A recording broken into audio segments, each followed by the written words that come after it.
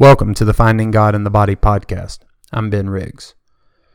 Before we get into this episode, I'd like to just take a moment and encourage all my listeners to subscribe to the podcast. It's available on iTunes, SoundCloud, and Stitcher.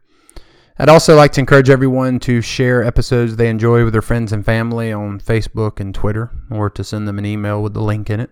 Sharing helps a lot. And if you're looking for additional ways to support the podcast, well, then I encourage you to go over to Amazon.com and order the book, Finding God in the Body, A Spiritual Path for the Modern West.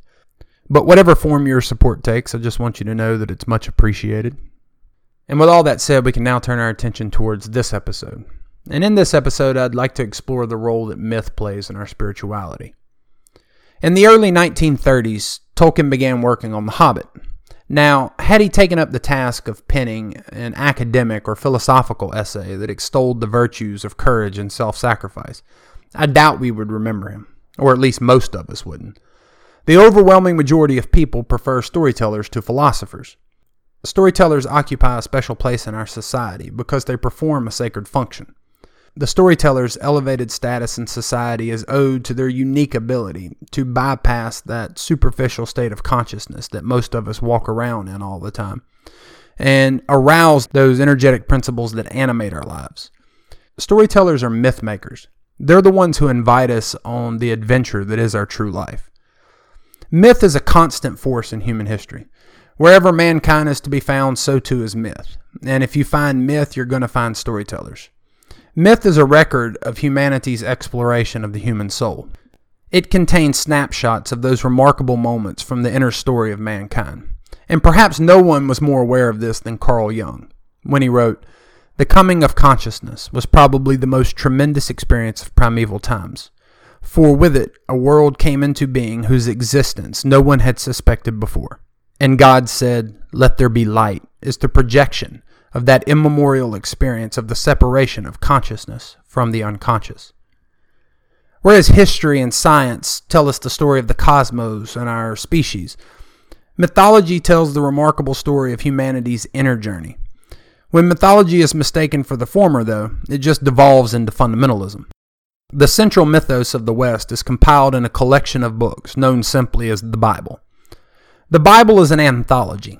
It's a compilation of myths. It's not a monolithic record of infallible truth claims, as it's too often thought to be. A literal reading of the Bible will bring you to the unintelligible conclusion that an all-knowing, all-powerful Creator God fashioned a world with which he was so displeased that he had to offer up his own son as a blood sacrifice in order to pacify his own wrath. This is complete nonsense. And furthermore, it has nothing, and I mean absolutely nothing, to do with the reality of our day-to-day lives. The Bible did not fall from the sky in its completed form. The books that comprise the Bible were penned over the course of approximately 900 to 1,000 years.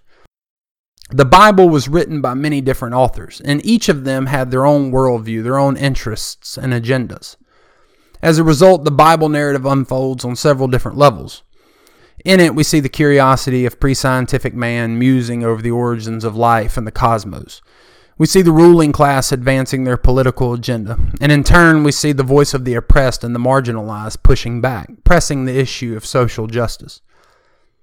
And as the biblical narrative advances, it becomes increasingly concerned with human spirituality. The Bible records an evolving worldview, which is simply incompatible with the idea that it was dictated to a series of stenographers by an all-knowing God. With every act of divine retribution, with every flood, exile, every time a new prophet emerges on the scene, and with every utterance of the words, "You have heard it said, but I say unto you," the Bible ushers in a new vision, what it calls a new covenant. The Bible is not the infallible will and testament of a divine monarch. It is a record of humanity's wrestling with God, as well as an invitation for each successive generation to continue wrestling with the indwelling presence of the divine. Myth is mankind's ongoing dialogue with the divine. But the record is not closed. It's our job to continue that dialogue. We have to enter the myth. Mythology invites us on a journey. The Hobbit is not a story about an adventure. When Tolkien wrote The Hobbit, he extended an invitation to us to embark on our own adventure. "I'm looking for someone to share in an adventure," Gandalf says to Bilbo Baggins. Likewise, the Bible does not tell us about God. It invites us to wrestle with God. It invites us onto a path of spiritual practice that leads to union with God, that reunites the mind and the body. To understand myth, you have to involve yourself in the motif. Myth is a practice that you must immerse yourself in. It's a path that you have to walk. When you realize that the path of the central figure, what Joseph Campbell referred to as the hero, when you realize that the hero's path is presented to you as your way, your truth, and your life, because their journey is a metaphor for your journey, then the story dissolves into the immediacy of your own adventure. And at that point, the big question, says Joseph Campbell, is whether you are going to be able to say a hearty yes to your adventure. Spiritual practice is what enables us to say yes. Perhaps the most sophisticated applications of mythology are found in Buddhism and Christian mysticism. In Vajrayana Buddhism, there are meditation practices that enable the individual to enter into the mythos for themselves, to experience it directly. Practitioners of Buddhist Tantra visualize themselves as the deity, the yidam, which enables them to awaken to the principles associated with that deity, as well as subtler states of awareness, all of which, in reality, constitute the structure of their own being. Through repetition, and repetition is a huge part of spiritual practice. In fact, in Tibetan, the word gom, which is used for meditation, or at least one aspect of meditation, it means to familiarize. And it's through repetition that the practitioner incorporates the attributes associated with the deity into their lived experience. And that is what it means to be transformed, or in Christian language, that's what it means to be saved. Similarly, Christian mystics practice what is called the imitation of Christ. They use the power of imagination to identify with the Christ image, which through repeated practice gives birth to God. It actually brings God into the world and thereby fulfills the central aim of Christianity. Exercises like the Yidam practices or the imitation of Christ are perhaps the most profound systems of spiritual practice ever developed by humanity. They allow the indwelling presence of God to become incarnate. They give birth to our Buddha nature.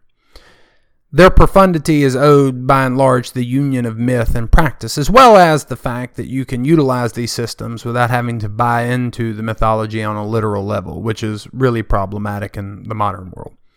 While these practices might be the most profound expressions of myth, they are certainly not the most common. These types of practices tend to be reserved for the most dedicated of students. They're more esoteric practices. As I said at the outset, storytelling is humanity's preferred vehicle of spiritual transmission. The values that define the human experience and the principles that encourage us to pursue a more perfect relationship, both with each other and with the planet, are passed on from one generation to the next by our storytellers. Practitioners of this art include everyone from Homer to Tolstoy, Tolkien, Rowling, Lucas, and Joseph Campbell. But storytelling also has its place in traditional religion. Among the world's religions, Judaism is unique in that storytelling is its modus operandi. For many rabbis, like the Baal Shem Tov, storytelling is the preferred method for unveiling the divine. Just simply reading Rebbe Nachman's The Seven Beggars is a spiritual exercise. As you immerse yourself in the story, the principles of the Torah begin to unfold from within you, which is the function of myth. The author of the myth is indwelling. So when we study myth, we're not studying books, we're using books to study ourselves. Another good example of spiritual storytelling can be found in groups like Alcoholics Anonymous. In fact, there's a remarkable parallel between 12-step groups and Jewish storytelling, as Ernest Kurtz demonstrated in his book, The Spirituality of Imperfection.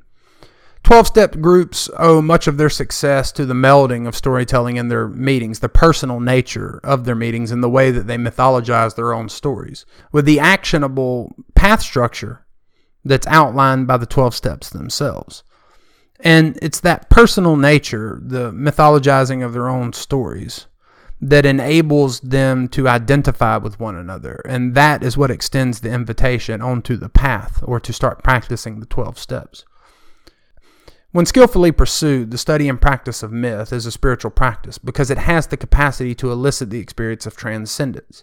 It has the ability to move us beyond the limited, self-centered world between our ears and connect us with a greater reality, to reconnect us with the unconscious wisdom of the body. I'll conclude this episode with an excerpt from my book, Finding God in the Body, that touches on the importance and the ubiquity of myth. The symbols that populate the world's great religions are born out of the body. Mankind cannot part ways with myth. He can distance himself from organized religion, but not spirituality and myth. Joseph Campbell writes, "Throughout the inhabited world, in all times and under every circumstance, myths have flourished, and they have been the living inspiration of whatever else may have appeared out of the activities of the human body and mind." Mythology is rooted in our biology. It is a part of our makeup, to the extent that it gives voice to our makeup. Mythology satisfies the desires of our heart without sacrificing the integrity of our intellect. In this sense, mythology occupies the space between fundamentalism and atheism. Since spirituality is ultimately concerned with embracing and embodying the human condition, and myth is rooted in our very nature, myth is an integral part of the spiritual path. There is always a dimension of inner space beyond definition and explanation. This is the domain of myth. Mythological symbols mediate the relationship between the unconscious wisdom of the body and the intellect. Myth connects the formless realm of truth and inspiration with our rational mind. Our sacred myths are rooted in the transcendent realm of human experience, those aspects of our humanity that escape plain speech.